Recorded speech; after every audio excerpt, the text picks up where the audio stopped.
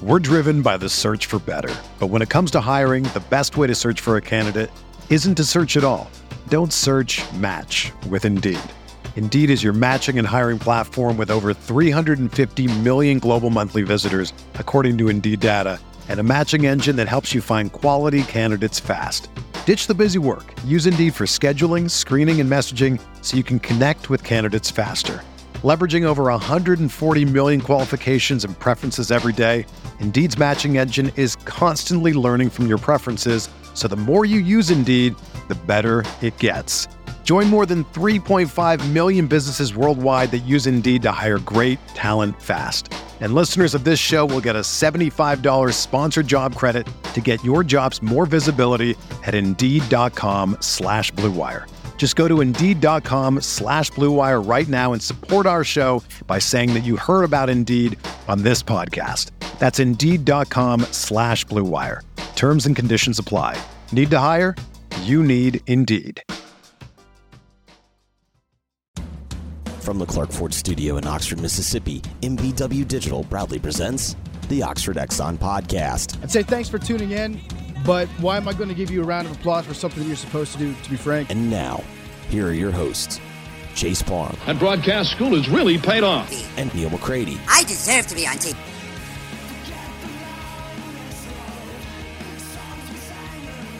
Welcome into this Thursday edition of the Oxford Exxon Podcast. Chase Parham, Neil McCready, Jeffrey Wright joining us for his weekly appearance on the show on the Campbell Clinic Hotline.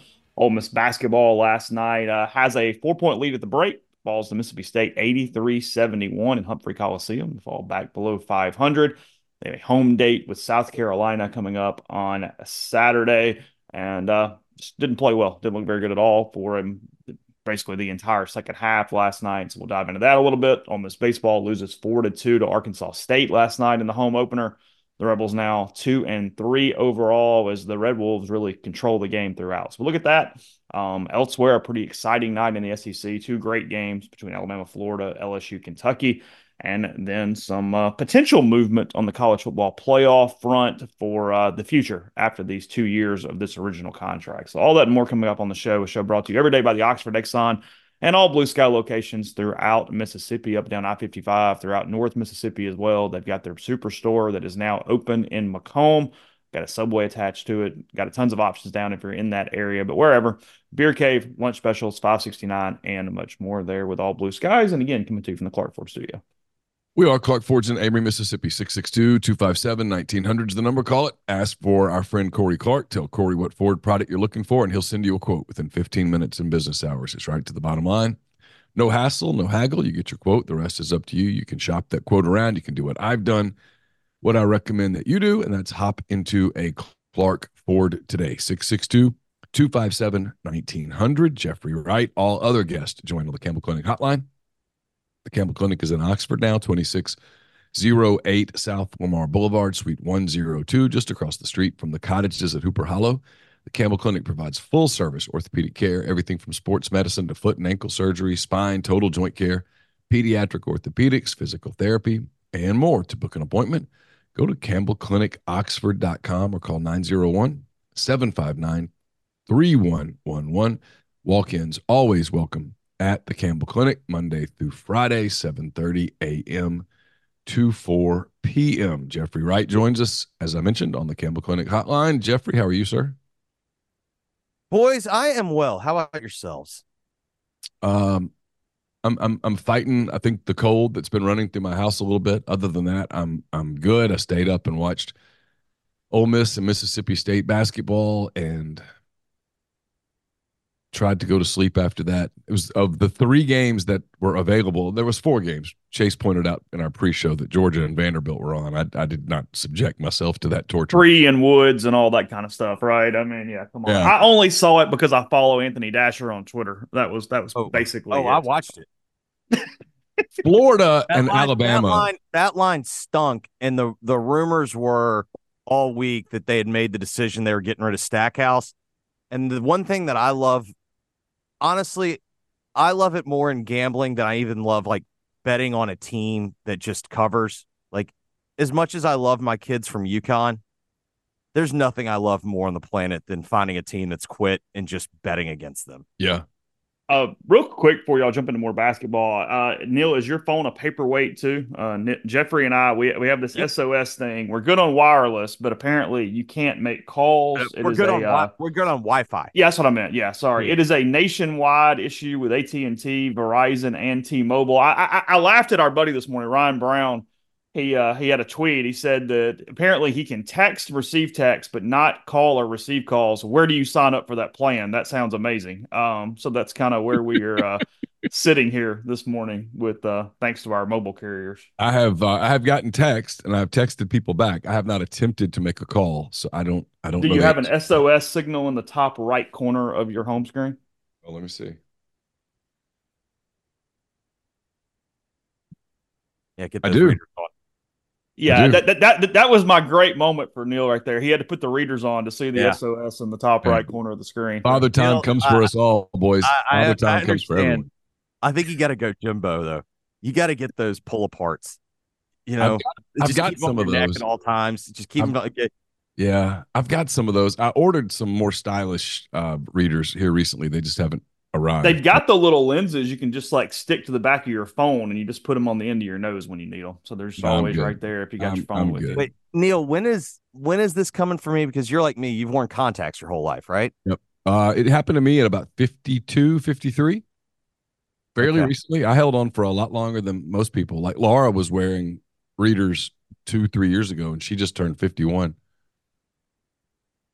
Does Laura wear contacts? Like, does she have? No, she does not. That's what it You know seems. It seems you can can hang on if you already have. If you had bad vision to begin with, it feels like you can hang on a little longer. You can get those bifocal contact lenses. I just don't like them so far. I really like my optometrist person, and he let me experiment with some a little bit. Yeah. And I wasn't really crazy about him. He indicated that there are some advances coming in that regard. So I will take him for his word for it. I would love for those to kick in where I could do that, because I've got a pair of glasses that have the bifocals in them where you can't see them at all, and they're fantastic glasses. But I don't like wearing glasses all day long. No, depth perception is the problem for me with glasses. Well, it's just they move on your face, and Yeah. and I don't know. Carry on basketball. I was thinking sidetracked. Neil, I was thinking about this. Now, granted, you might not be the appropriate person to ask because your NBA team is fun to watch. Yes. This is the first time in a very long time that at this point in the calendar, I prefer watching college basketball right now to the NBA. Some of that is probably Grizzlies fatigue. They've been a tough team to watch with injuries and Ja and all that stuff. That's probably a good bit of it. But the NBA is more top heavy this year than the NBA likes to. They love the idea of, hey, we have lots of parity. There's a lot of bad teams. So I think this is kind of what I think I've stumbled upon, because like in the end, it's not like it's a conscious decision. It wasn't as if I said, you know what I'm going to do this year? I'm watching more college basketball. I think what it was for me is we've been trending this way in the NBA, and now it feels like it's really here, where I don't know what the regular season means, because we've seen so many teams be good teams in the regular season, and then when it gets into the playoffs and rotations cut down and defense picks up, the teams that are built for regular season success are usually teams that go like 10 deep. They play a bunch of guys, and they kind of play harder for more minutes than other teams do. Yep. And that doesn't necessarily translate into the playoffs, because in the playoffs, it's like, all right, who can make shots when it's a short shot clock and, teams have picked up the defensive intensity, like who's got the best half court offense, which really to me means like who can make the most tough shots. And so it's almost like now with the NBA, it's like, wake me up when we get to the playoffs, because I do think high level NBA playoff basketball is awesome. It is. But it just feels like the same thing. Like, I know it's fun to make fun of Doc, and he's been on like a relentless tell your story tour, like one of the finest I've ever seen. Like, and I do appreciate what he's doing for the content. But like for me, it's almost like I'm still not really all that worried about the Bucks, because like in the end, it's just gonna be like, what do they look like in the playoffs? And you can talk me into, despite the fact Dame plays no defense, like Dame can make shots in the playoffs. And so you can talk me into a world where they're fine, but it's almost just like, wake me up when the playoffs start. Yeah, so in the East, you've got the one dominant team, Boston. And then you have like, okay, well, who's going to be the other team in the East? And I'm having a hard time talking myself into the Knicks, even though I watch them and I like the moves they made, and I think they're a good team and they have some pieces, but they have whatever. I'm with you. I'm with Milwaukee. I'm like, okay, well, they're going to get Middleton back. They're sort of in cruise control right now. They've got in a playoff series, they're not going to play some of the guys that are playing. They'll be fine. And then in the West, it's like Denver. Denver's on cruise control. Denver knows exactly what it takes to win a title. This did it. And there's puttering around at fourth, and people are like, are they vulnerable? I don't know. We'll find out. Right now, they're not. Right now, they're just conserving energy. They're like, I was watching, believe it or not, some of the Daytona 500 the other day, and they were talking about how I watched the whole damn thing. It was actually kind of interesting. I'll give credit where credit's due. The announcers did a pretty good job of educating people like me about what was going on with like fuel preservation and stuff. Feels like the Nuggets are just preserving fuel. And I still think in a playoff series when they go, okay, you know what? Let's hey, we've got enough fuel now. Go ahead and put the pedal down. Well, it also seems to me the other thing with the Nuggets is they probably self-assessed pretty well. Hey, why did we win a title? Well, it's because we had our top 8 healthy. And really, they really went 6 deep for most of the playoffs. We had them healthy. It's like, we've got to get to that point. Also, though, on the NASCAR front, the Full Speed documentary, the people that do Drive to Survive, Full Swing, break point or breaking point for tennis, very good. Yeah, Tyler Siskey has made me promise to watch it, and he said it's great. Leah and I both it was both of us watched it and loved it. The one thing about NBA versus college basketball, so I'm probably going to do a hand raise, guys, tonight. I'll probably do it by myself for like an hour, and there's 2 or 3 things I want to talk about, and one of them is, and this is not me being like old man yelling at clouds. The one problem I have with college basketball is that, with the exception of a couple of teams, and I guess if I watched a lot of mid-major basketball, maybe I would see more of this. There's just no continuity at all. And to me, that's like, what do I enjoy about watching the Thunder night in and night out? It's not necessarily the winning, because last year they didn't win that much, and I watched them pretty much night in and night out. And what I enjoyed about it was you could see growth. You could see development. You could see chemistry being built. You could see experiments happening. Hey, let's try this lineup. Let's try this combination. Let's move this person here. Like, one of the stories with the Thunder is, where does Josh Giddey fit? Because right now, I mean, he's a ball dominant player on a team that there's no possessions for him.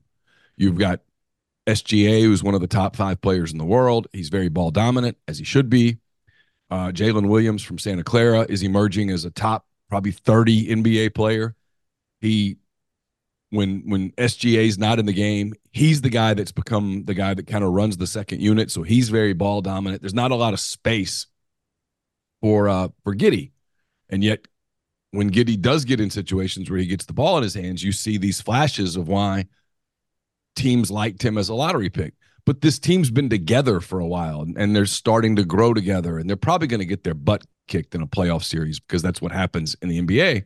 And then you'll get to see them sort of learn from it, because barring some, unforeseen circumstance, this team's going to be back together again next season, and a year older and a year wiser, and have a playoff experience and all of that stuff that you don't get that anymore at the college level. And so sometimes the games, I'm like, I don't know who the hell these people are. Like, I was watching Kentucky and LSU yesterday, and it was a great game, super entertaining. It was great environment in Baton Rouge. LSU wins on a buzzer beater with a miracle with half a second left, and the place goes crazy, and Angel Reese was there and all that stuff. It was compelling television. Couldn't believe she found a camera.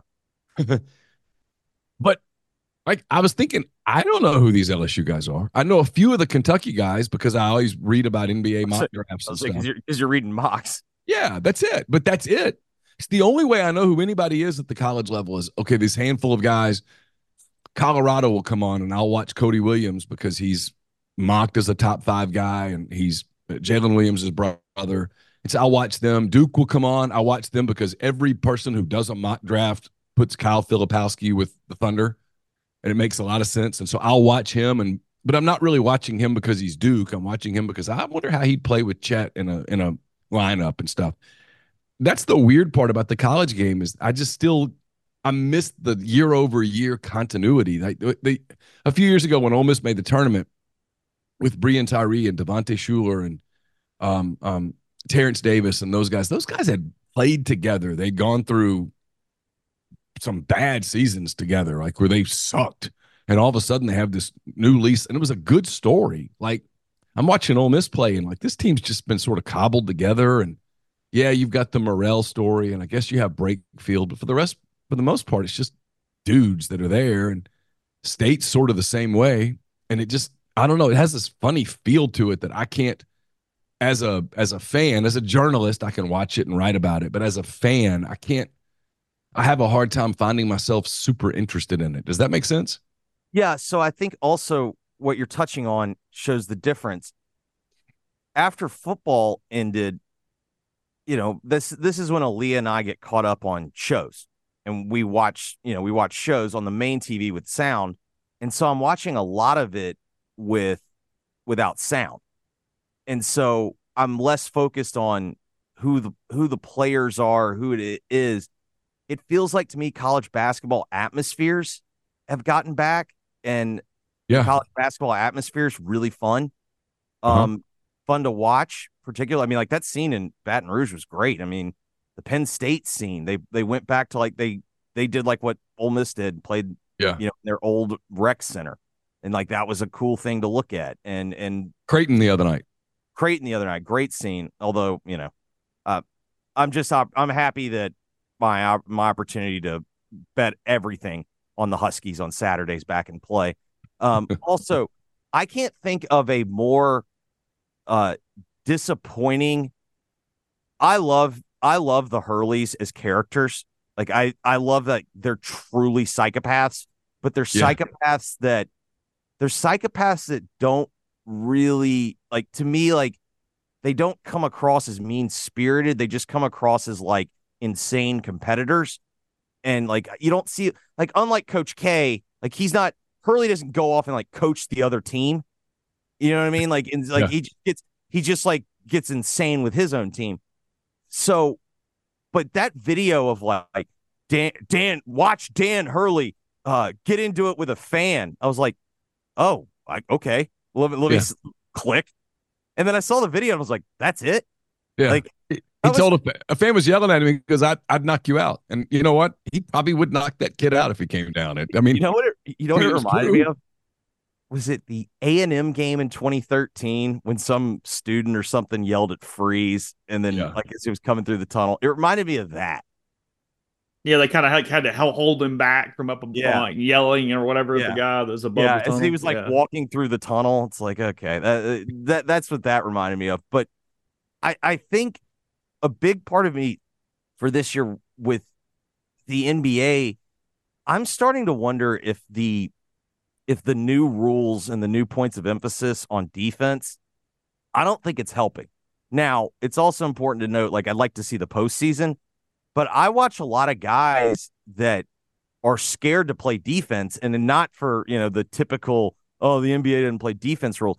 It's like they don't, you know what I mean? Like they're scared of getting fouls. And so it just, I'm curious if in the postseason, the rules stay the same, or if they sort of revert back to suddenly they let it get physical again.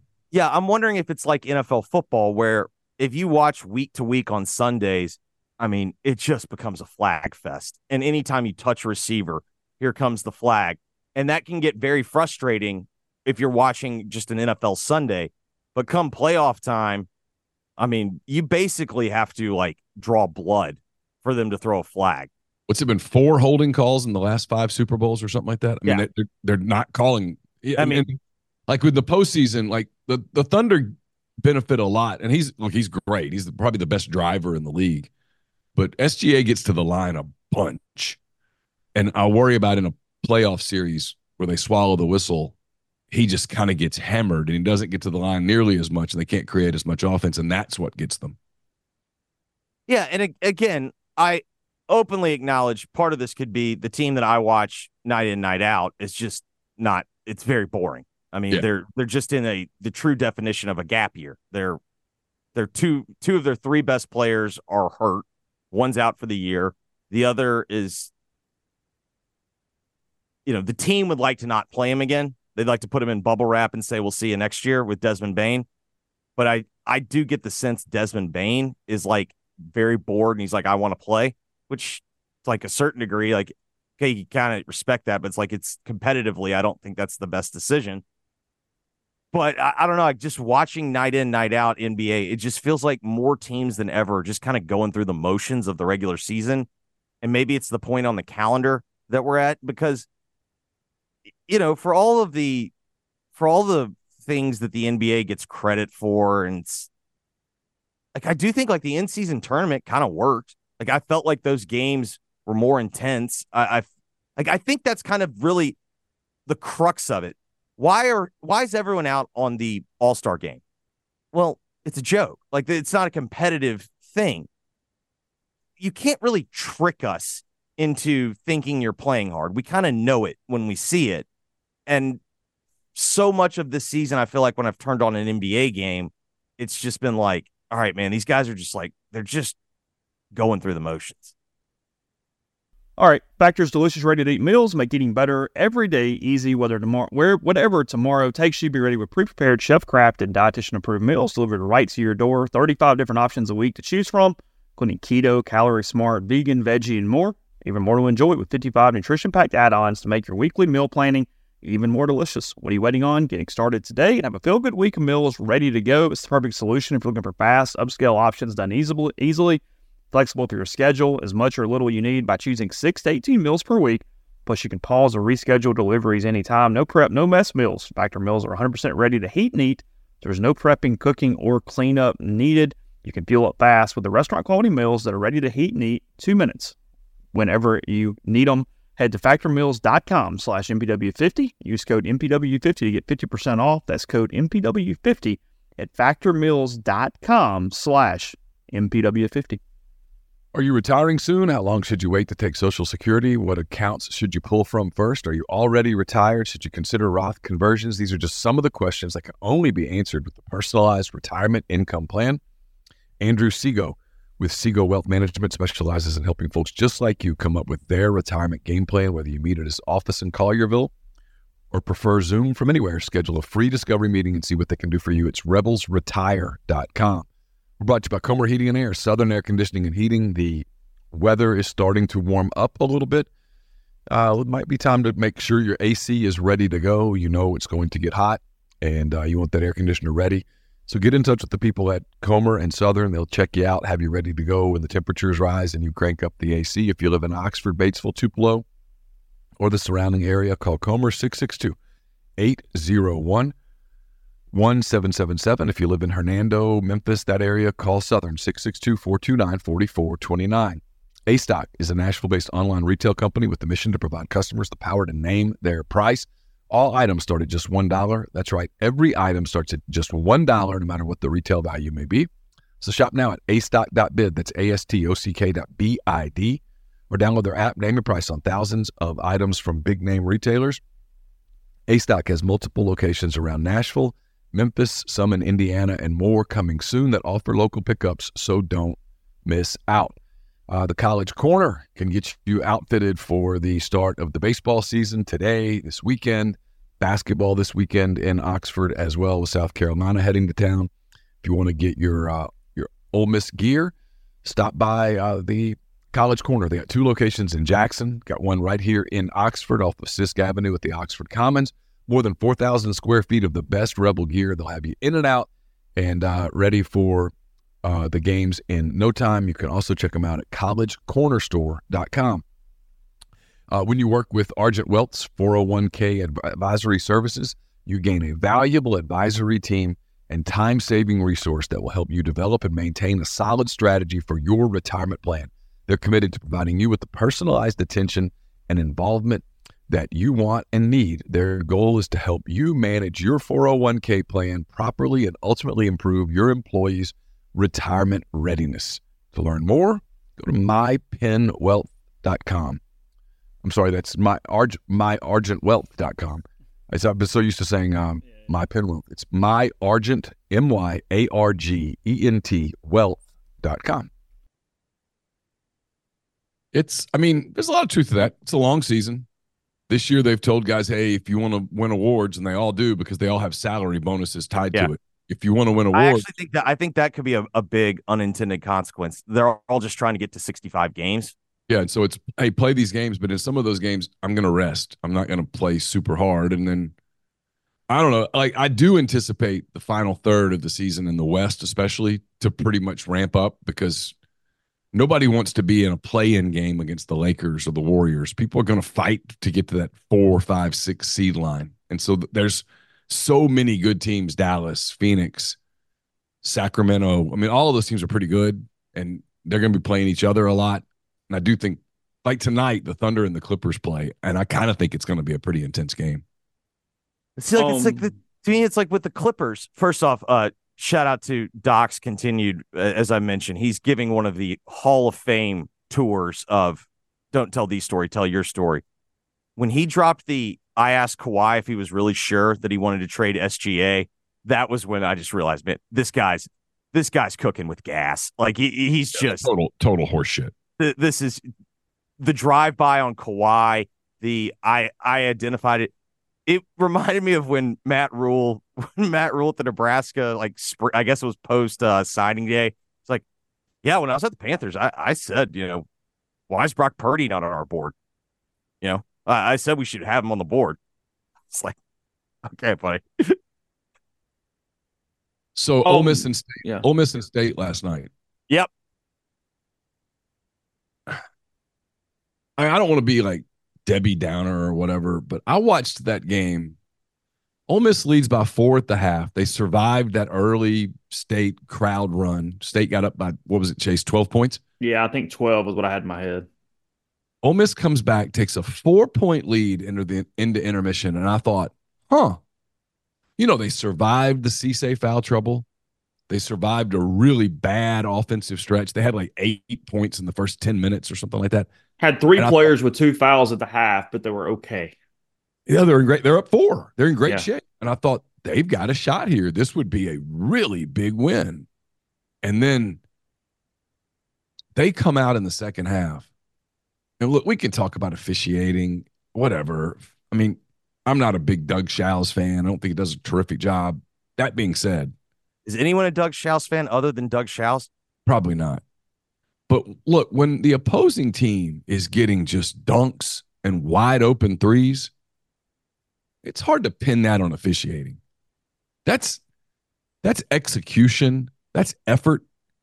I don't know. There was something weird about, and they made a little run to kind of cut back into it. Maybe they got to within 4 or 5, and then State pushed it back out again with a couple of wide open threes. To me, the whole story was about coming out of the break. State turned it up defensively. Ole Miss had to work to get points. Ole Miss did not turn it up defensively, and it didn't feel like State was really having to work to get points. And State's not known as an offensive team. They're known as a defensive team. And they shot really high percentages. And when a team like that shoots percentages like that, it's because you're not playing defense. And look, State missed I don't have the numbers in front of me, Chase, but they missed a bunch of free throws. I mean, if they make their free throws, that's 23 of 39. Missed 16 free throws. You make 8 or 9 of those free throws, and that is an absolute embarrassment. Now, Ole Miss allowed at least, 4 offensive rebounds off missed free throws last night? I mean, my God. And ended up, overall rebounds were tied. It just, I don't know. We keep doing this thing because we do a daily podcast and we cover Ole Miss, and it's like, okay, well, what's their path and what's their – last night was the first night that I just kind of looked at it and said to myself, I just don't know that they're good enough. And I felt that on Saturday. I know they came back in the second half against Missouri, but in the first half, against Missouri, there was no ball movement. They looked sluggish and slow on the offensive end. They weren't moving the ball. There was no paint touches, and they just sort of kind of got through that game. And when I walked out of the pavilion, I went, "Yeah, only Missouri. That was the only team that you would have done that against." And that's where the second half last night looked to me, except it was on the defensive end. They were just kind of standing around. Like there wasn't, whether it's tired, fatigue, talent. I mean, again, I don't know enough to call exactly what it is, and it's not the same with every player. But no, this has felt like a continuation, frankly, for 3 weeks now that's only gotten worse because they did this against South Carolina on the road a little bit. They did this, frankly, against Auburn when they just completely no-showed, even though Tigers are very good in the second half. I mean, there has been not just the run that you get in basketball, there has been a half or a huge segment that has just gone completely out of sync from a movement standpoint. Second half against Auburn, first half against South Carolina, now second half against Mississippi State. It's inexplicable. Yeah, I guess where I would start with, do any of the three of us believe that the wrong team won last night based on the game that we watched? No. The State played and Beard said the State played a much more physical game. State played a smarter game defensively, but I've watched them a bunch.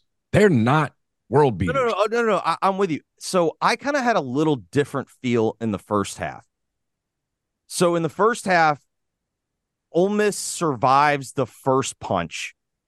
And because at a certain point, I'm wondering, like, is Ole Miss going to get run out of the building here? They claw back, but if you look at how they clawed back, it was literally like they just made everything. It was Morrell jump shots. He had 16 or 18 at the break. And I just kept thinking, I was like, okay, maybe like this is a situation where that got you back into the game. But you had to know that they weren't going to continue to shoot like if there was like a stretch of 10 minutes where they shot 80%. And I was like, okay, that's not going to last, but maybe that's what you needed to get you back into the game. Could they play better defensively in the second half? And they didn't. And it was just like State kind of survived the Ole Miss counterpunch, which was hitting a bunch of shots. And then once Ole Miss's only way to stay in the game was to continue to hit shots at an incredible rate. And in the second half, they just didn't. And then it just kind of became, all right, well, State was getting very easy buckets and Ole Miss didn't have an answer. There's no worse shot in basketball than a deep mid-range two. Yes. And if you're going to take it, you got to make it. Yes. Right? I mean, if you're taking that shot and knocking it down, like we're talking about NBA, if you watch a lot of NBA, you can tell NBA is about, hey, points at the rim, shoot the three. Yeah, you have to have some mid-range, but you got to make mid-range. If you're missing deep mid-range twos, you're probably getting beat. Yeah, it's like in the NBA, you're getting taken off the floor because it's like you we can't do this. And Ole Miss was taking these deep mid-range twos, like Flanagan trying to do a man-on-man against his guy, taking a 14-foot jumper that rimmed out or whatever. And it's like, dude, that's just there's nothing in that possession that is giving Chris Jans would sign up for that all day. If that's the shot you're going to take, well, awesome. They're not an emphasis anymore. You don't even practice them the same way. You don't work to get them. And I think it's hurt it even more. Like, I get it's not the same game, but I found this fascinating. I was looking at, it was a story in The Athletic about Caitlin Clark the other day, and it was showing her percentages from everywhere on the court and then how often she shoots from those spots on the court, both. And while it was a smaller percentage because she doesn't take a lot of long-range two-point shots, she had a worse shot percentage there than at every point around the perimeter, all five. Yeah, she was worse just inside the line on a long, 14 to 18 footer. She's probably worse than she is from 30. Yeah. But it's like, I'm fine when Chris Paul takes mid-range shots. You know why? Because he's like 90%. Like he is an elite shooter at that. But I don't know. Like, to me, when I watch Ole Miss, the thing that just kind of sticks out, and I credit Aaliyah said this last night because we were having Memphis and Ole Miss were playing at the same time. And obviously I've got to talk about Memphis. She goes, those look like two teams that could see each other in the NIT. and I think that was pretty spot on because to a certain degree with Ole Miss, I think they overachieved. And I think now we're starting to see as the year goes on, some fatigue sets in, scattering reports get out there, I think you're realizing, like, man, they did a really good job with this roster, like the first, 20-something games. Like, it just might be a situation now where it's like, everything's kind of leveling out. You're also Through realizing January 30th, they beat State at home by 4, and they were sitting there where you thought there was only one game on the schedule they just gave away a little bit, and that was that LSU loss when LSU was not playing very well that night. Since then, everything has been a struggle, even the win over Missouri, and they're 1-4 since then. But go back and remember the games in November and December. They played a lot of close games against a lot of teams, and they won them all. But if a couple of those had gone differently, ball in the air where you could lose if it goes in the bucket, a couple of those happen. We're not even having this conversation right now. I mean, we're just like, it's a rebuild year. I think maybe there was a certain degree of false hope that was generated by the 13-0. Was it 13-0? Yeah, 13-0 non-league start where they went to UCF and won, and they beat Memphis. And at the time, that win over Memphis was hammered NC State. Yeah, beat the hell out of NC State, and held on against Sam Houston at the Tad Pad and all those things. But you go back and look at those games, those games are pretty close. I mean, some of those games could have gone the other way. Detroit Mercy 70-69. The first thing that came to mind was like Detroit Mercy, who went 26 games without a win. Like that game was like final possession. I mean, even the 70-69 ball in air. Yeah, the Tad Pad game, the Sam Houston State game, like that could have gone the other way easily. Temple had ball in air. Yeah, I mean, like, and again, like it's the scoreboard business. We get it. Like you won, but I do think that there was probably some truth to Ole Miss probably was not as good as its record. Now, with everything that we've just said, they're probably 3 performances away from being a tournament team. Oh, and they could still do it. I'm just having a hard time finding the path because, they could beat South Carolina on Saturday. In fact, it probably will, maybe. That's 7-7. I don't, watching Alabama, and I've watched Alabama a lot, I just don't see it. I don't see how they win that game. So that's 7-8. They got to go to Athens and win. They can, but they got to go to Columbia, Athens, and beat A&M at home. And even then, guys, what's their net this morning? Probably 68. Ken Palm 70. I haven't looked at that. Yeah, I would have figured they were close, somewhere between like 60 and 70. I mean, if you win South Carolina at home, at Georgia, at Mizzou, and beat Texas A&M at home, and lose to Bama, what's your net? It's still in the 60s. I mean, you're going to need it. You're probably going to need a little help there. Maybe you have to do something in Nashville. Maybe the rest. I mean, you can't have upsets all over the country in the smaller tournaments. I don't know. If you ask me right now, do I think this team can go 4-1 down the stretch? My answer is no. I don't. I agree with that. I mean, like you look at it. This was a transition team, and I think the thing that you got to feel good about is, I think they've gotten just about all they could out of this roster. Like in the end, this kind of goes back to, what we've talked about with SEC basketball. SEC basketball is a players' league. And the more the games go on, like you start to realize, like, okay, for the most part, the teams that are separating themselves are the teams that have the best players. And so here we are. I don't know. Like I just, every time I've watched Ole Miss play, because I think Chase is spot on. The only thing that gives me a little hesitation about that Missouri game is Tennessee kind of played the same game against Missouri. Now, granted, Tennessee was on the road, but then Tennessee kind of, they figured it out in the second half and they win by double digits. But I mean, like, if you look at let's look at the last, 3 weeks of basketball. Kentucky looked like they were on a different level. Auburn in the second half, to me, looked like they were on the different level. Like the first half, like it looked like they kind of like were sleepwalking, and then they woke up. And when they woke up, you're like, well, that team looks like they're on a different level. And even last night, like I just felt like when you just watched Mississippi State and Ole Miss, it's like, okay, well, Mississippi State looks like the better team. Ole Miss to me just looks like a team that's in kind of that bottom tier of the league, and that's kind of what we're seeing. Like, I don't think eye test wise, Ole Miss looks that much different than like Georgia. Do y'all? No. The difference is Ole Miss has Morrell, and Matt's had a really good year. Sure. Yeah. Like a year ago, when people would talk about Matt as a pro player, I was like, man, what are y'all watching? And now I kind of see it. He's gotten in better shape. He's taking smarter shots. He's shown some leadership skills. I mean, I kind of agree with Chris. If he were an inch and a half, 2 inches taller, he'd probably already be in the league.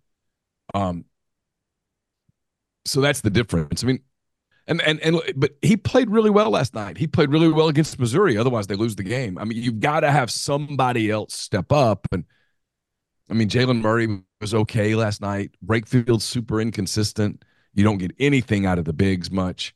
Brandon Murray has disappeared. You don't get much out of Caldwell.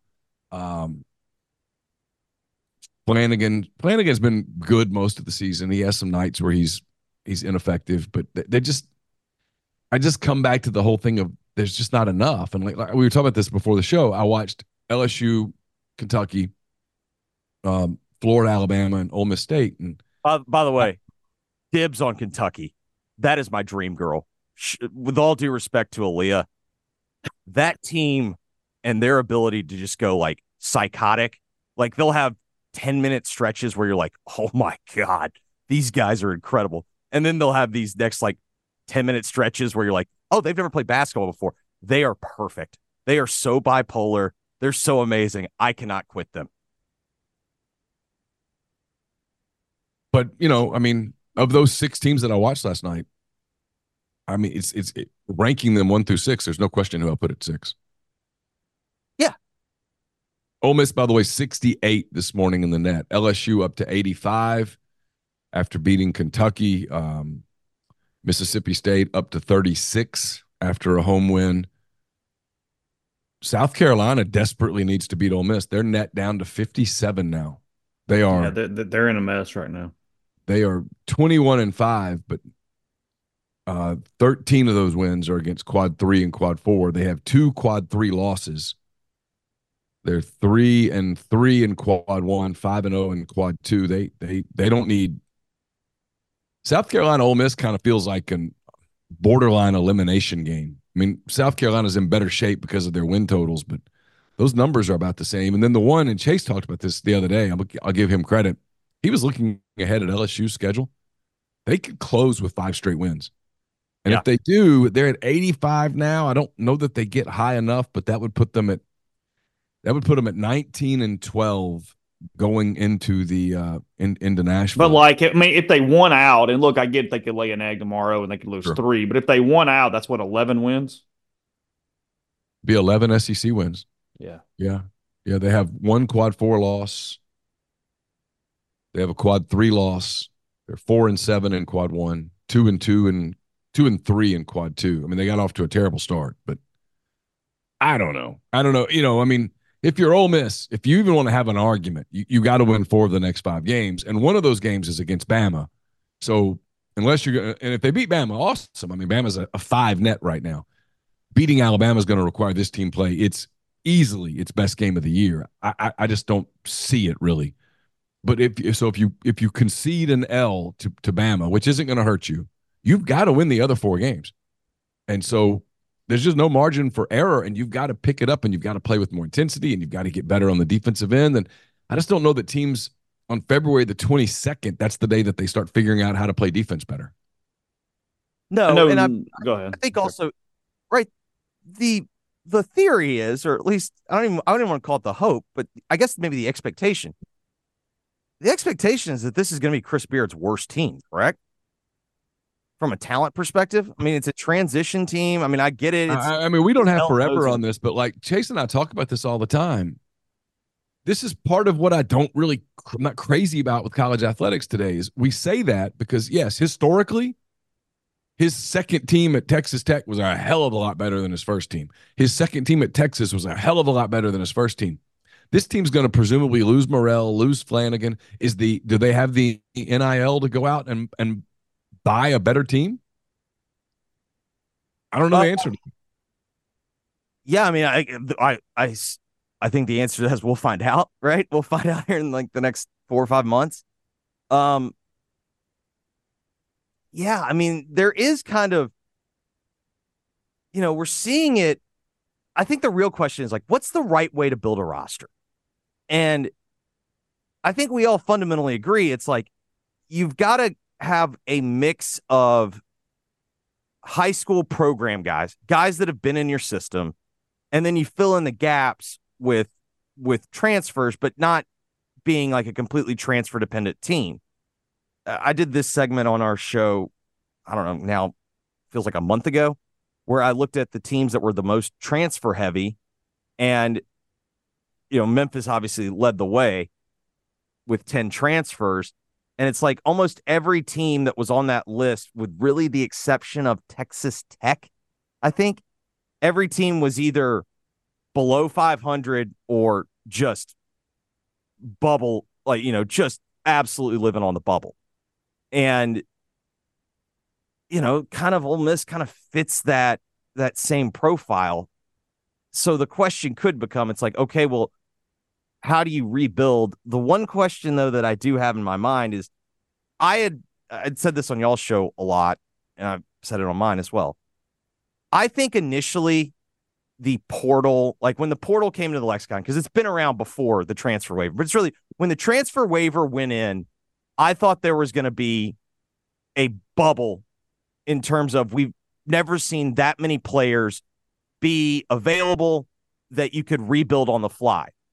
And I think what we saw is coaches kind of fell in love with building a roster that way. But it started to even out this year, because now you're starting to realize, all right, guys that were in the portal, they were in there for a reason. The one hesitation that I have is it appears that the NCAA is taking a knee on the fighting the one-time transfer waiver. So you're going to have, everyone can transfer again. So unlimited, not even again. Right. Unlimited transfers. So now is it possible that the portal is back to being a better way to build a team because now everyone's available? Like I felt like this year's portal class was kind of like, okay, this is kind of what I expected, which is, you're there for a reason. But I mean, here's the problem with that. And look, it's everybody's problem. It evens out. But when you're talking about roster management, it's not just do you have the money to go grab all the dudes. God knows how much money is going to be required to keep the roster that you currently have. Retention is going to become more expensive than acquisition at this point. Well, and then, what we're seeing like with this Memphis team, like they got some good players in the portal. It turns out, Nate Oates wasn't lying when he talked about Quinterly's, it's nice to have a point guard that wants to play basketball every day. Like he wasn't lying there. You start getting into these mercenaries, and it's like, do you have a coach that they'll listen to? Will they buy in? It's like all the team building aspects. And it's like, who knows? A lot of these people, half the time you're having to build a team in August. Forget June, July. Like you're putting it together in August. One last thought real quick on that net Ole Miss discussion. I have no idea who Bart Torvik is. Maybe you do, Jeffrey, but he does. He's the new Ken Palm. Okay. He does net forecasting. Yeah. And I played with it a second ago. And giving Ole Miss every win the rest of the way except for Alabama. So has them going 10-8, but losing to Bama. Heading to Nashville. And again, this is in a vacuum. Blame him if you don't like it. He still has their net only at 63. Guys. That sounds about right because, that's in Athens, bad team. That's in Columbia, bad team. Well, like the way to really juice your net is play these games and blow them out. I mean, who's the last team Ole Miss blew out? Florida? Yeah, I think. I mean, without looking at their schedule, yeah. So, like, if you go, I'm doing that from the top of my head. In those 4 games, like, okay, it could go higher than 62 if they won all 4 of those in blowouts, but it's like that's not really what this team Even does. Vanderbilt, they won by 13, but it was a weird game control game. No, Arkansas. They beat the hell out of Arkansas. Oh, yeah. Okay. We're driven by the search for better. But when it comes to hiring, the best way to search for a candidate isn't to search at all. Don't search, match with Indeed. Indeed is your matching and hiring platform with over 350 million global monthly visitors, according to Indeed data, and a matching engine that helps you find quality candidates fast. Ditch the busy work. Use Indeed for scheduling, screening, and messaging so you can connect with candidates faster. Leveraging over 140 million qualifications and preferences every day, Indeed's matching engine is constantly learning from your preferences, so the more you use Indeed, the better it gets. Join more than 3.5 million businesses worldwide that use Indeed to hire great talent fast. And listeners of this show will get a $75 sponsored job credit to get your jobs more visibility at Indeed.com/Blue Wire. Just go to Indeed.com/Blue Wire right now and support our show by saying that you heard about Indeed on this podcast. That's Indeed.com/Blue Wire. Terms and conditions apply. Need to hire? You need Indeed. Whether you're a world-class athlete or a podcaster like me, we all understand the importance of mental and physical well-being and proper recovery for top-notch performance. That's why I'm excited that Unified Healing is sponsoring podcasts on the Blue Wire Network. Unified Healing is a new and super innovative global network of wellness centers powered by Energy Enhancement System, or EE System. If you haven't heard of the EE System yet, then you'll want to listen up. This technology promotes wellness, deep relaxation, purification, and rejuvenation. Wherever you are across the globe, access to a center is easy and affordable. Interested in experiencing the EE System technology for yourself? Go to unifiedhealing.com/Blue Wire to learn more and find a center near you. That's unified, UNIFYD, healing.com/Blue Wire. No material or testimonials on the Unified Healing website are intended to be viewed as medical advice or a substitute for professional medical advice, diagnosis, or treatment. Always seek the advice of your physician or other qualified healthcare provider with any questions you may have regarding a medical condition or treatment and before undertaking a new healthcare regimen, including EE System. That's right. Prime Shrimp, primeshrimp.com. A lot of different flavors available for you. Their newest offering, the soy ginger. It's delicious. It's great on hibachi type meals, rice, proteins. Mix in the shrimp with other veggies and different things. So a lot of options for that. Their best seller is the New Orleans style barbecue. I love the signature as well. And they make sure it is easy for you, whether it be dinner, lunch, protein snacks. 10 minutes, freezer to plate, deliver straight to your door, and then we'll give you a little discount. 25% off. You got 5 pouches or more, get a few of your favorites, try a little of everything. PrimeShrimp.com. That's code RG, 25% off. Again, PrimeShrimp.com. Brought to you by John Edwards, Regency Travel Incorporated in Memphis. If you're looking to plan a trip that creates a lifetime of unique memories, get in touch with John.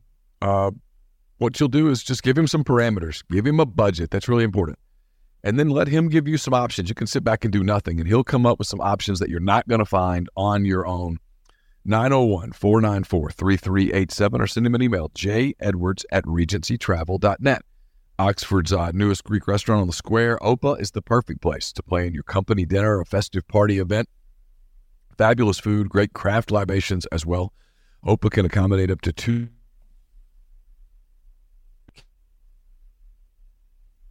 7147. And introduced the candidates since 1967. If you're looking for a job, whether you're entry level or you're a seasoned pro, they can help you. It's always free. Multiple fields that they have expertise in. If your company is looking to hire quality, hard to find talent, they can help you as well. 662-832-5138, or check out their new and improved website, servicespecialistltd.com. Sorry. Podcast also brought to you by Northeast Spark. That's NESPARC. 2 packages, the Ignite, the 100 Mbps, or the Blaze, the 1 gig that powers the Clark Ford studio, using it at home as well. Your hometown team bringing you world-class broadband. That's NESPARC.com. 662-238-3159. Phone service, phone controls, network security, wireless mesh extender, and more to get the best internet in Lafayette County. That's 662-238-3159. But I mean, like, I don't know, like, are we going to sit there, like, part of this is like, what is the committee going to do? Like, I don't know. Is this just going to be like the good old days where Remember, as long as you got to in a 16-game schedule, it's like as long as you got to like 9 wins, you were in. Are we back to that? The net makes that more likely, but it makes it metrically more likely, and Ole Miss is the anomaly to that. Because mid-majors are technically usually hurt in the net, and that's not the case for Ole Miss because of the way they played early. Yeah, they didn't blow anyone out. Yeah, and they played so many bad teams. I mean, that game at Temple, they're in the mid twos, and Detroit Mercy is basically dead last in the country. And like the big problem, because part of this is like look at what is a team like. You can kind of do the net this way. Like, are they good against the spread? If they're not good against the spread, they usually don't have a great net because part of the net is how did you perform to expectations. So not only did they play a bunch of bad teams, like they didn't throttle. I know you only got a couple minutes left, but this meeting in Dallas was in Dallas yesterday. Ross Dellinger's story on Yahoo regarding the college football playoff, and after the first 2 years, we know we're going to get a 5+7 for these first 2 years, and then they're trying to figure out what it looks like beyond that, and a lot of different models posed yesterday. But Dellinger highlighted, and typically if he highlights one, there's a reason behind that, a 14-team model that would have a large number of automatic qualifiers. So the opposite of what Sankey was talking about with no automatics, but I don't think it makes much difference. It's why I didn't really need to spend a lot of time on it. First off, it's a long way away. But number two, the most likely model had potentially 12 automatic qualifiers, but 4 of those being from the Big Ten and 4 of those being from the SEC. Well, if the top 4 are automatically in from those 2 conferences, and there's still 2 at-large spots available once you get done with all the automatics, it sort of comes out in the wash either way, right? I mean, it doesn't make a ton of difference whether you do the automatics or not. I mean, we're playing semantics at that point. So my first thought reading everything yesterday was, oh boy, we're just in negotiation mode. When I saw the 14-team format come out, I was like, okay. Whenever you see something that doesn't make sense, like what is the advantage of 14 to 12? Like, to me, it's like you're either keeping it at 12 or you're going to 16, right? Like, it's math. It's 4 and 4, and then the other 2 conferences get one. The A12 gets one, and then you like whatever you're doing from there. Not all right. The A12, the automatic qualifier. Yeah, I knew what you meant. The only reason why you would only do 14 rather than 16 is if you're worried about splitting up money. And you were doing double buys. So basically you had like one game first, and then you go into this other thing, and then there's a double buy. It was a really complicated bracket. So to me, like, whenever I hear an idea like that, that just makes me think like you're either stalling or you're negotiating. Because, like, is there anyone that believes in that model? Like, if this is going to be a playoff, why are we... I mean, I guess you want to reward the teams with the best season, but it's like, that's not a playoff when you're getting double buys. Like, that's what you do in conference tournaments. If you're in a small league, that's what you do in a conference tournament to try and ensure that your best team, if you're a 1-bid league, like, that's what you do to make sure your best team gets in. So what are we doing there? I don't know. The thing that's interesting to me is if I'm the ACC and if I'm the Big 12, I can't remember if I said this on your show. I said it with Blake Topmeyer last week. I'm going to the SEC and the Big 10, and I'm dropping my ego, checking my ego at the door, and I'm saying, what do we have to do here to make sure we're a part of this world? Because I think if the ACC and the Big 12 really start to try to fight like they're equals, I think the preference of the SEC and the Big 10 right now is, listen, we don't want to do this without y'all, but I think if they get pushed to do it without them, they go, screw it, we'll do it without them. 100%. The Big 12, the ACC, if those leagues want to stay in business, they've got to go hat in hand to the Big 10 and the SEC and go, look, we realize that at Thanksgiving dinner, we're not going to get any of the turkey. We get it. We'll have a hot dog. That's fine. Maybe a little bit of the dressing, but we'll take the hot dog. Just let us sit at the big table. Even if at the end where we can't hear the adult conversation, just let us sit at the big table. Do not make us go to the kid table, because once we go there, we're never getting back. That has to be, and I don't know that they're capable of that. So the ACC is like the weird one. You can tell me the ACC is not capable.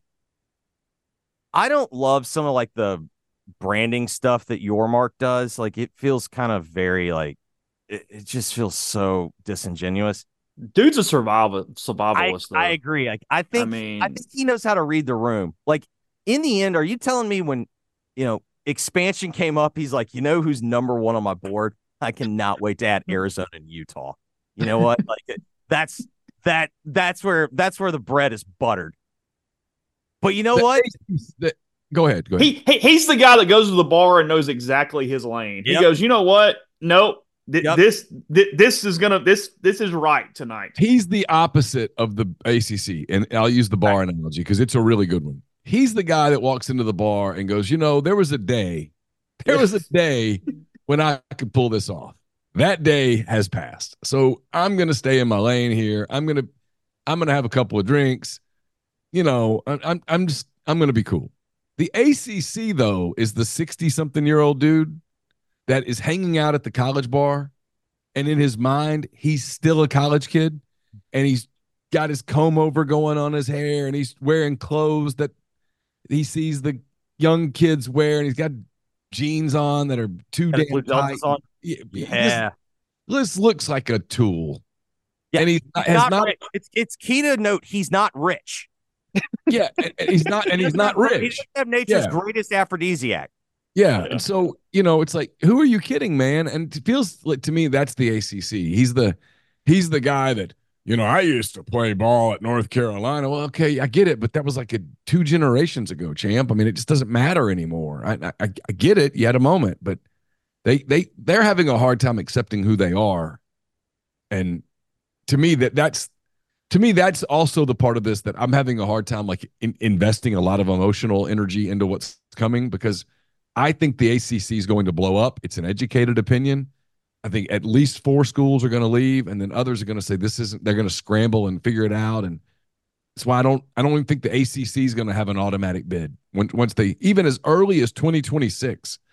I think the ACC could be completely gone as we know it. Yeah, Brett Yormark's a little like Will Ferrell in Wedding Crashers. He's funeral crashing, but he's cleaning up. That's good. You know what I mean? Found the lane, found the deal. Okay, this is it. Might be a genius. He's cleaning up.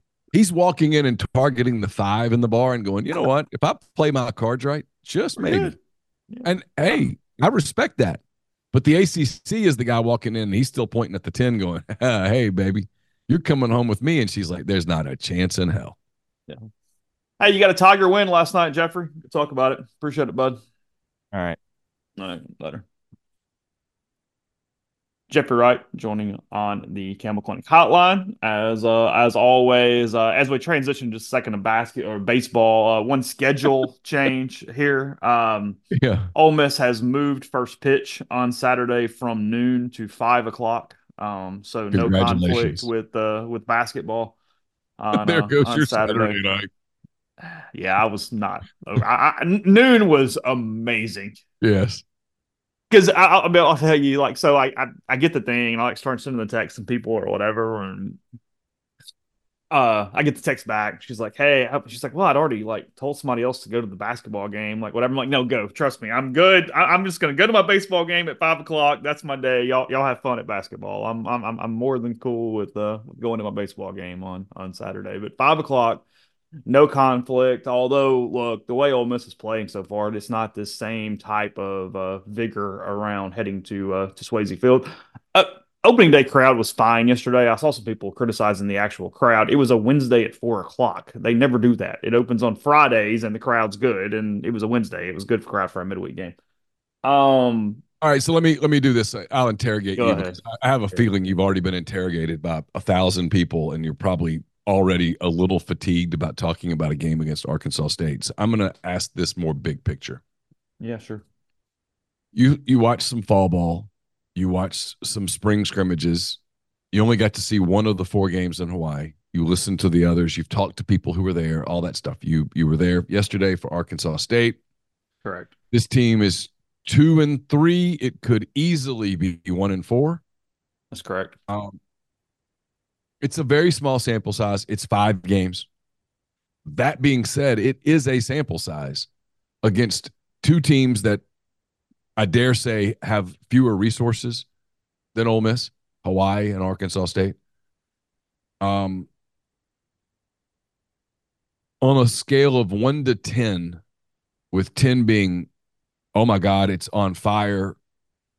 Someone please call the fire department immediately. And 1 being, hey, it's nothing. It's nothing. Where should the panic meter be? I'd love for one more week to have passed to answer the question because it's just 5 Of course. games, which puts a ceiling on the number. But 100%. however, in a vacuum to what you're saying, when you were asking that question, 6.5 is what kept coming to my mind. That's a pretty big number. It is. Well, because of a couple different things. And some of this is I talked to some people yesterday. I mentioned one to you before the show who know baseball better than I do. And when they give honest opinions, they kind of go, I just don't like the roster. I just don't love what I see all the way around. They had seen some fall, they had seen some spring, some different things. And look, this is not haters. This is people who would love for Ole Miss to be really good at baseball.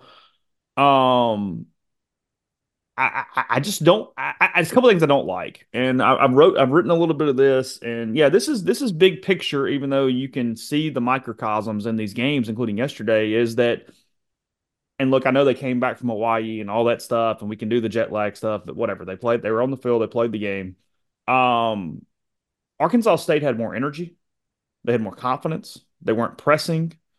They look like the team that simply expected to win more. And whether that's real or not, whether we're in one of those deals where, well, Ole Miss didn't hit and didn't pitch, of course, they didn't look like they were going to win. I get all that, and it's baseball, but the roster right now, to me, the biggest thing, and this is based off of the stats that we have to date, is that they haven't had a guy. Lejay's been really good, but they haven't had a guy that's kind of been the superstar to pick everybody up or the star to pick everybody up. And when you're this team that has been average kind of throughout the roster or below average in some spots, and there's no energy giver in this to sort of elevate, it becomes just kind of mismatch of stuff. And I thought that's what happened yesterday is that they just don't string any at bats together offensively. They wasted bats offensively. The pitcher of Arkansas State, and look, they threw a plethora of them. They threw 7 guys. Nobody threw more than 1.2 innings. It was a bullpen game for them after they played on Tuesday.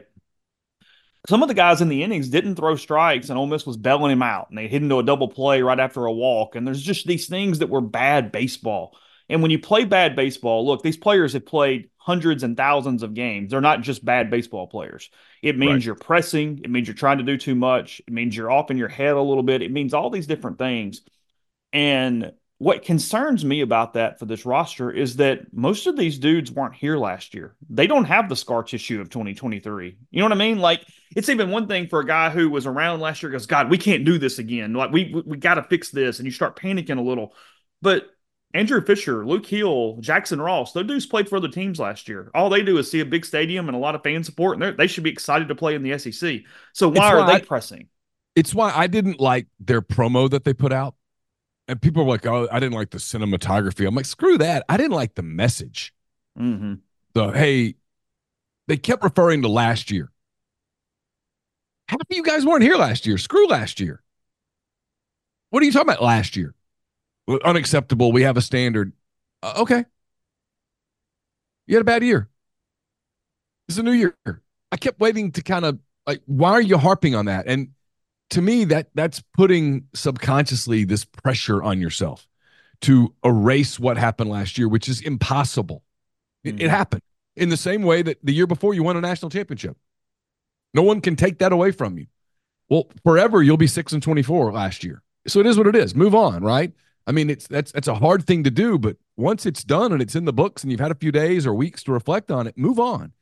And it feels like they can't move on from last year. It's like, okay, well, we're playing this season, which is hard enough because there's other good teams, but we're carrying this weight from last year, which leads into the whole pressing thing and thinking thing. And you're trying to. You can get in your head in baseball and spiral quickly. I mean, it can throw you for a loop, and that's what look. I'm reading messaging here, okay? Like, nobody's said any of these things outright, but I'm doing the media gathering stuff after the game last night, and Judd Utermark said, we're still confident. He said all the right things, but he mentioned.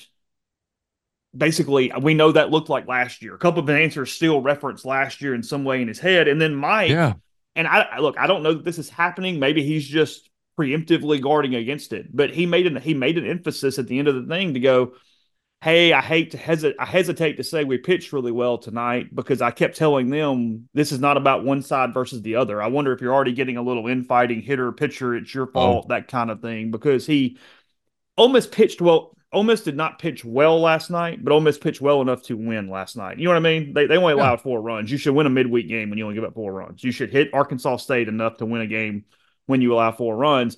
But he sort of held up short of going, we did enough to win on the mound. But it was just some little part of him that went, yeah, I don't want that message out there exactly like that. And that sort of stuck in my head as I walked off the field. I'm looking at SEC standings, which are, obviously the sample sizes are incredibly small, but other teams have lost games. Tennessee's lost a game. Florida lost a game. Missouri has lost 2 at least. Vanderbilt's 3-2. Arkansas has lost a game. Mississippi State's 2-3. I just wonder how many of those schools, and my guess is not many, are carrying. Maybe State, yeah, and yeah, it's a good example. But everybody else, I don't think Tim Corbin didn't get to the ballpark this morning going, oh my God, we are screwed. No, or hey, we got to overcome this. No, just hey, it's an early sample size. We're playing. Let's just keep playing. Dave Van Horn didn't go. I tell you that loss, boy, that's reminded me of the way we got bounced in the region. No, it's hey, it's a game. We played it. Let's get ready to play the next one, right? Let's just work on the things we're doing. And I'm not even out there, and I've just message board angst and stuff. It just feels like there's this weight around it, and it's like it's February. But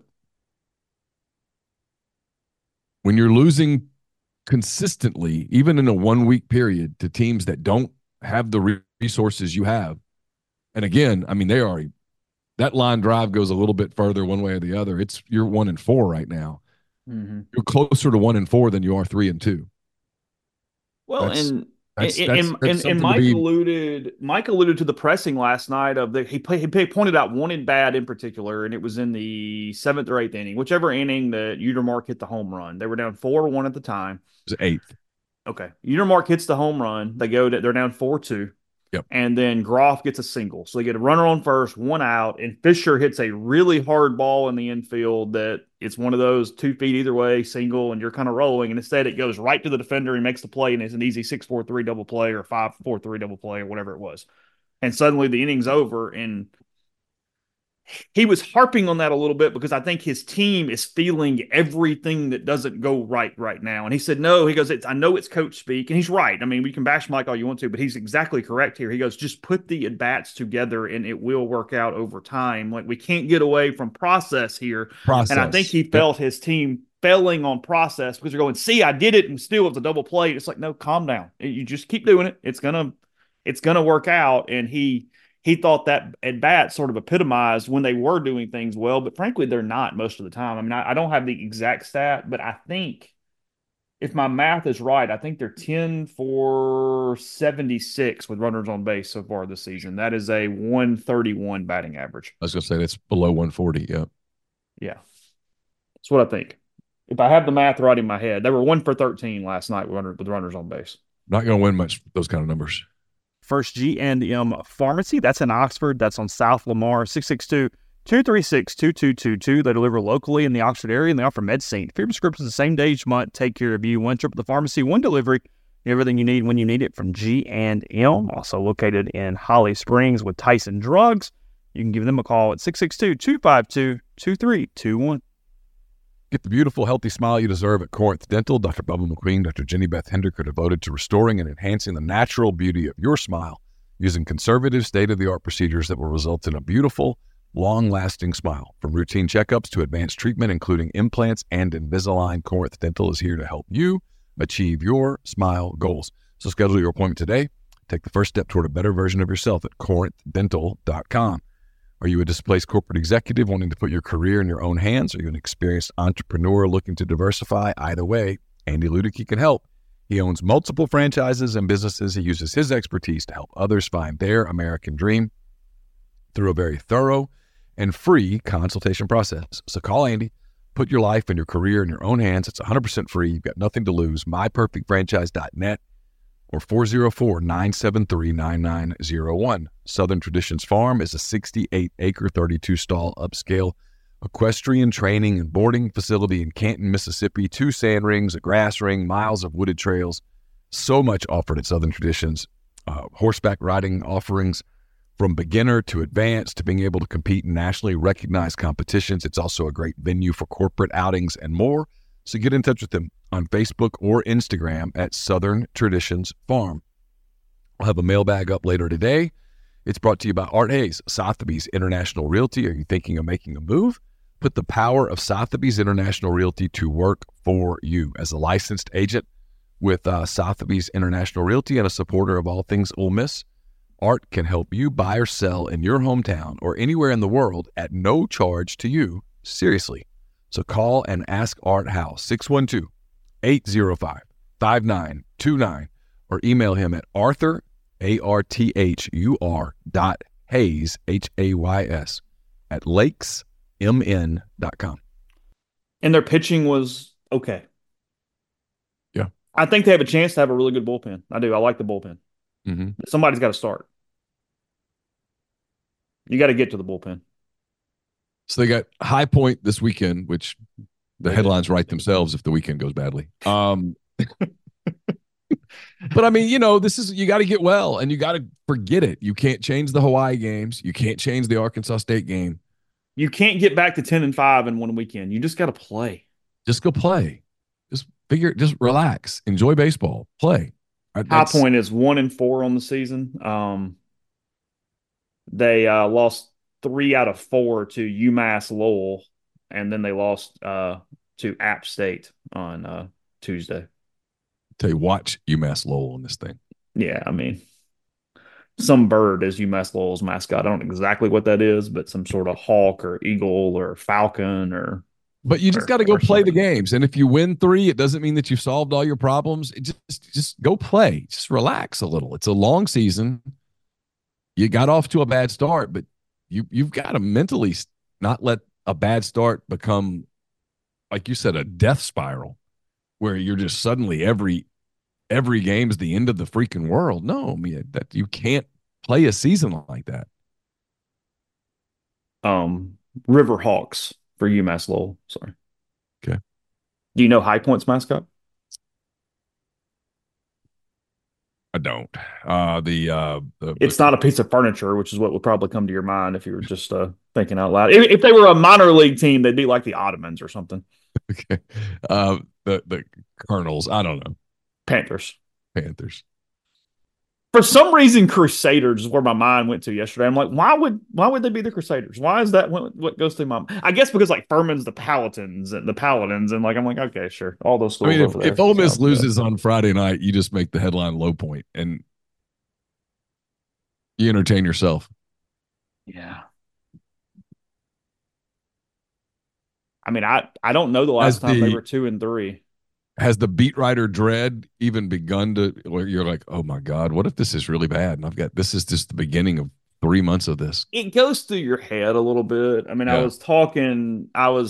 Because you're in a weird spot because people do follow me. Like, I know fans are frustrated. Like, I want to pass time and kind of play on Twitter, and I'm aware that I'm just frustrating them when I do that, but I've got to kill 3 hours somehow. So I wrote a little, and yeah, you're just kind of talking, but you're going, I mean, because look, last year, I know you said, hey, you get it because you covered basketball for a long time when they were struggling as a program. In baseball, it was sort of the thing that didn't do that. I had never experienced it before. I mean, you really look at it, my worst season to cover this team since 2006 was 30-25, 13-17 prior to last year. Yeah.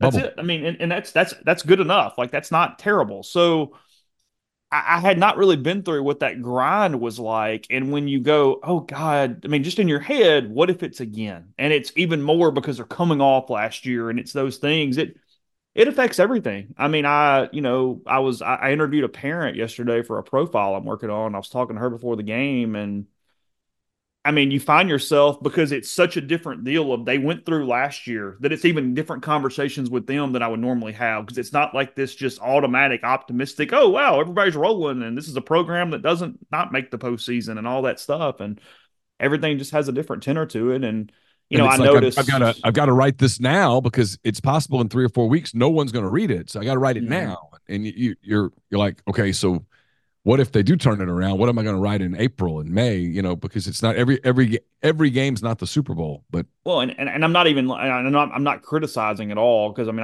I've been there. I've been yelled at by Mike when I was young and had not been through it. But I could even tell some of the younger guys were almost kind of like scared of Mike last night. And I'm like, it's only game 5. We got a while here. Like, come on, let's go. And he was yeah, in a terrific. He was actually in a really. He was being very careful to be nothing but positive with his guys last night. He was in a really good mood because he had to be. Don't take that as a fan as, oh God, he's happy. No, he's not happy. He's projecting what he needed to project last night.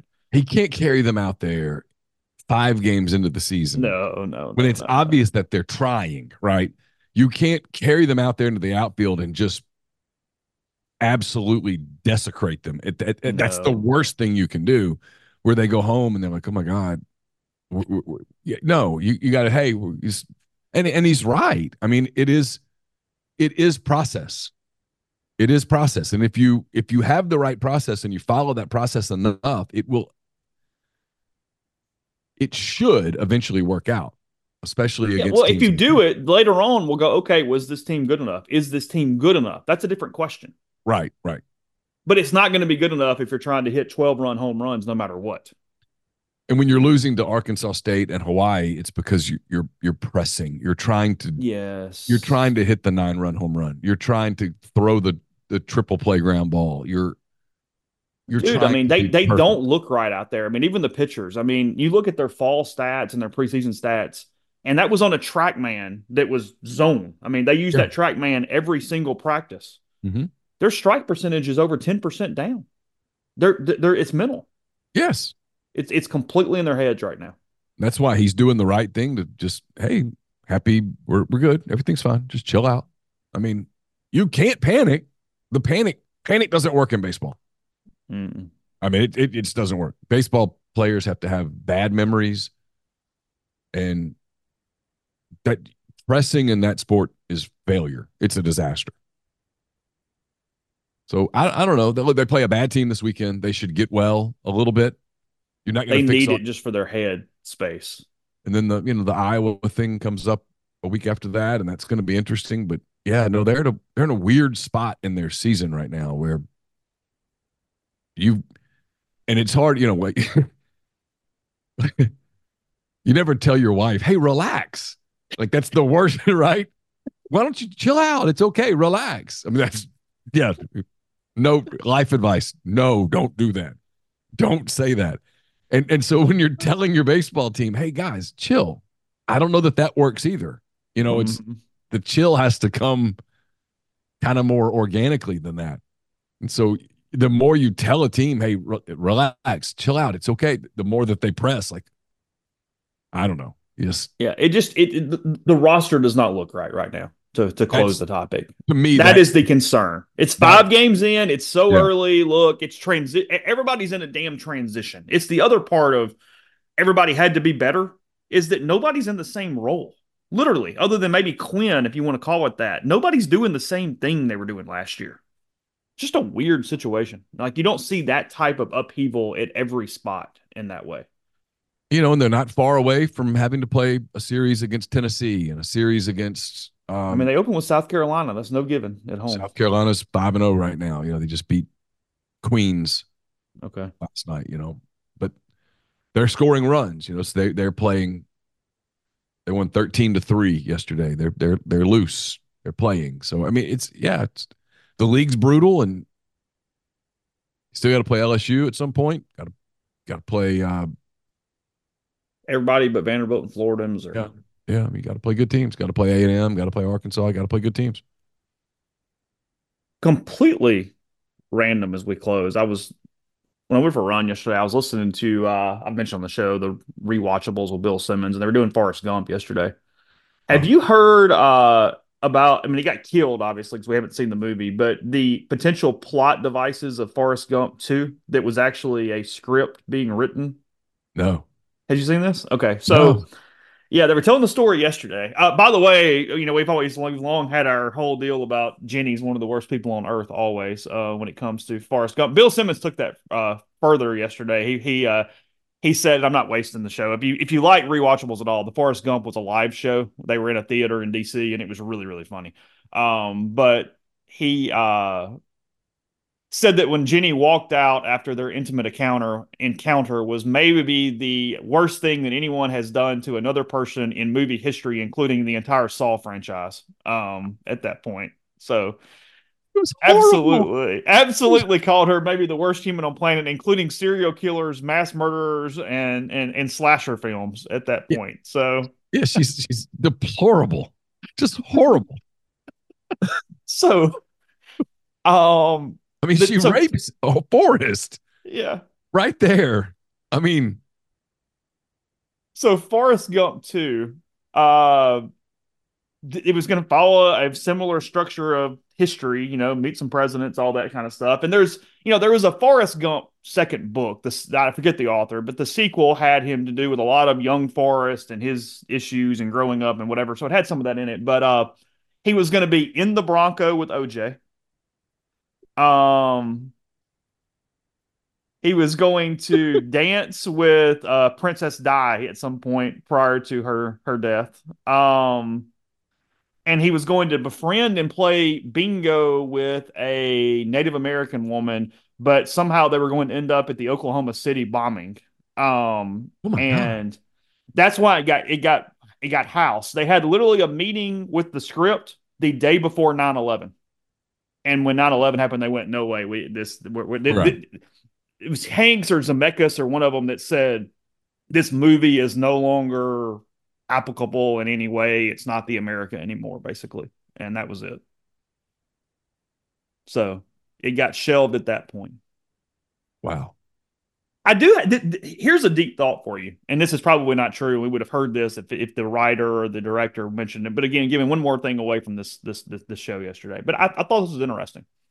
And they used a couple of plot devices on why. Is that, when Forrest goes to, I guess, New York, one of the big cities, he sees nothing but cabs. There's just yellow cabs everywhere. And obviously there would be a lot of cabs, but not to that level. Is in some ways was the entire movie extreme because it wasn't true, but it was through his lens and his intelligence level, and that he almost imagined some of the events in that context. Oh, because there's several times in it where you see little blips where you go, okay, even in the reality world of what that is, that's not exactly what that would have looked like or been or whatever. So are we running through his mind in a way? This is what happens when you spend 2 hours on a movie 25, 30 years after it comes out, is you think up these things. I'd have to really think about it.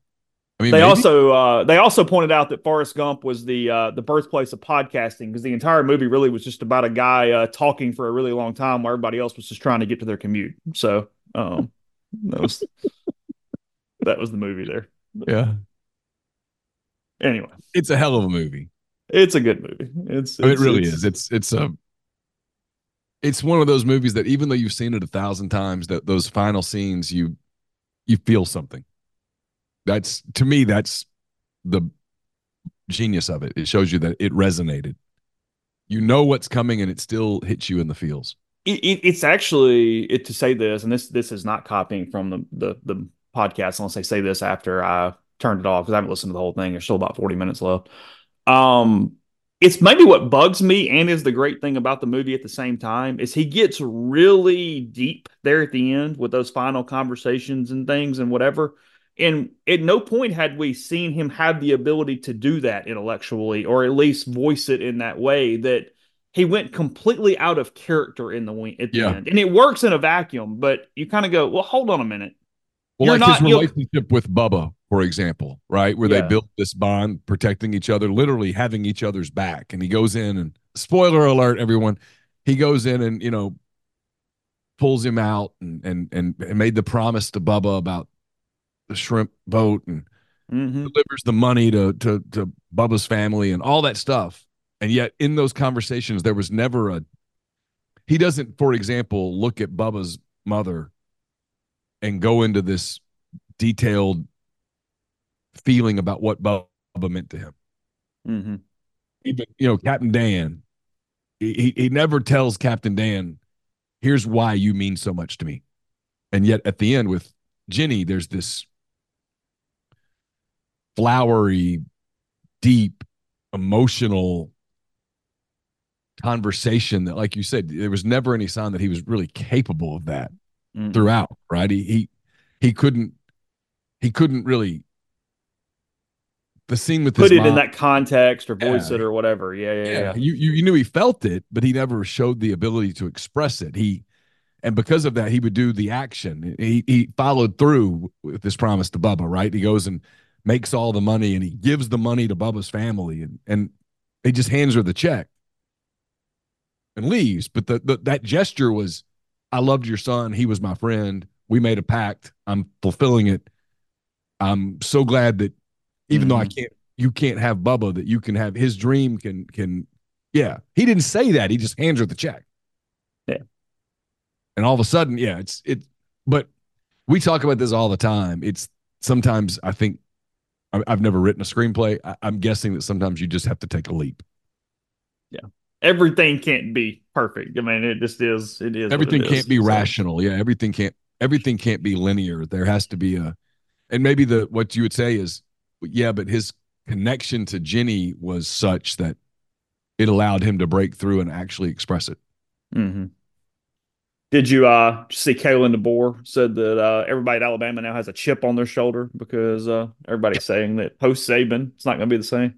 I mean, whatever gets you out of bed in the morning, Kalen. I mean, I'm cool with it. That's fine. The one thing, and I'll talk about this some tonight, and we'll talk about it a lot because there's a whole football season that's months away. But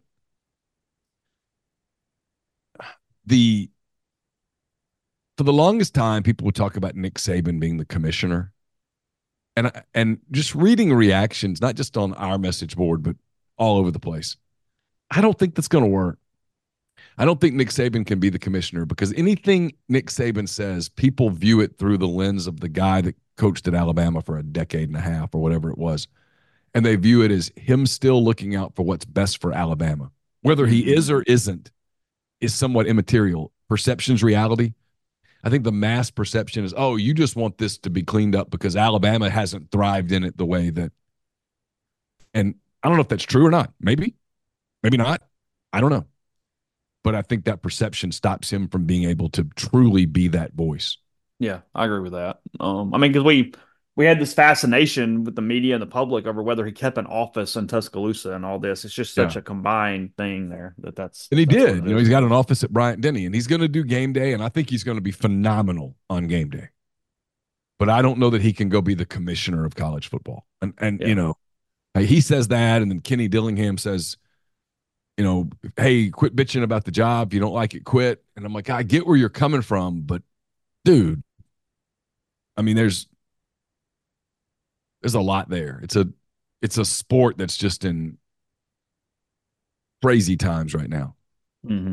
So, all right, back at it again. Neil's talked about hand raise guys tonight, and then a couple more podcasts on the network coming this week as well. Ole Miss back in action Friday afternoon, 4:00 against High Point. That is now 4, 5, and 1:30 the times over those 3 days, Friday to Sunday.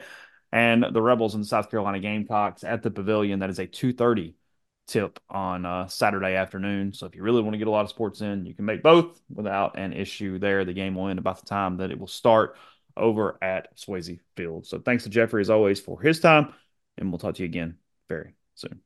Everyone is talking about magnesium. It's all you hear about. But why? What do we know about magnesium? Well, magnesium is the #1 mineral that 75% of Americans are deficient in. If you are a woman over 35, magnesium will help you rediscover balance, energy, and vitality. Magnesium supports more than 300 enzymatic reactions in your body, including those involved in hormonal balance. From functional medicine doctors to mental well-being and female hormone experts, we all know that magnesium is the one mineral to improve all aspects of well-being and health. But which one? Magnesium Breakthrough from Bioptimizers, the trusted choice recommended by leading experts with 7 best-absorbed forms of magnesium to ensure your body receives the support it needs for overall well-being. Go to bioptimizers.com/balance today and use code BALANCE10 for 10% off. Support your journey to wellness at bioptimizers.com/balance. Magnesium Breakthrough from Bioptimizers, your foundation to optimal health and vitality.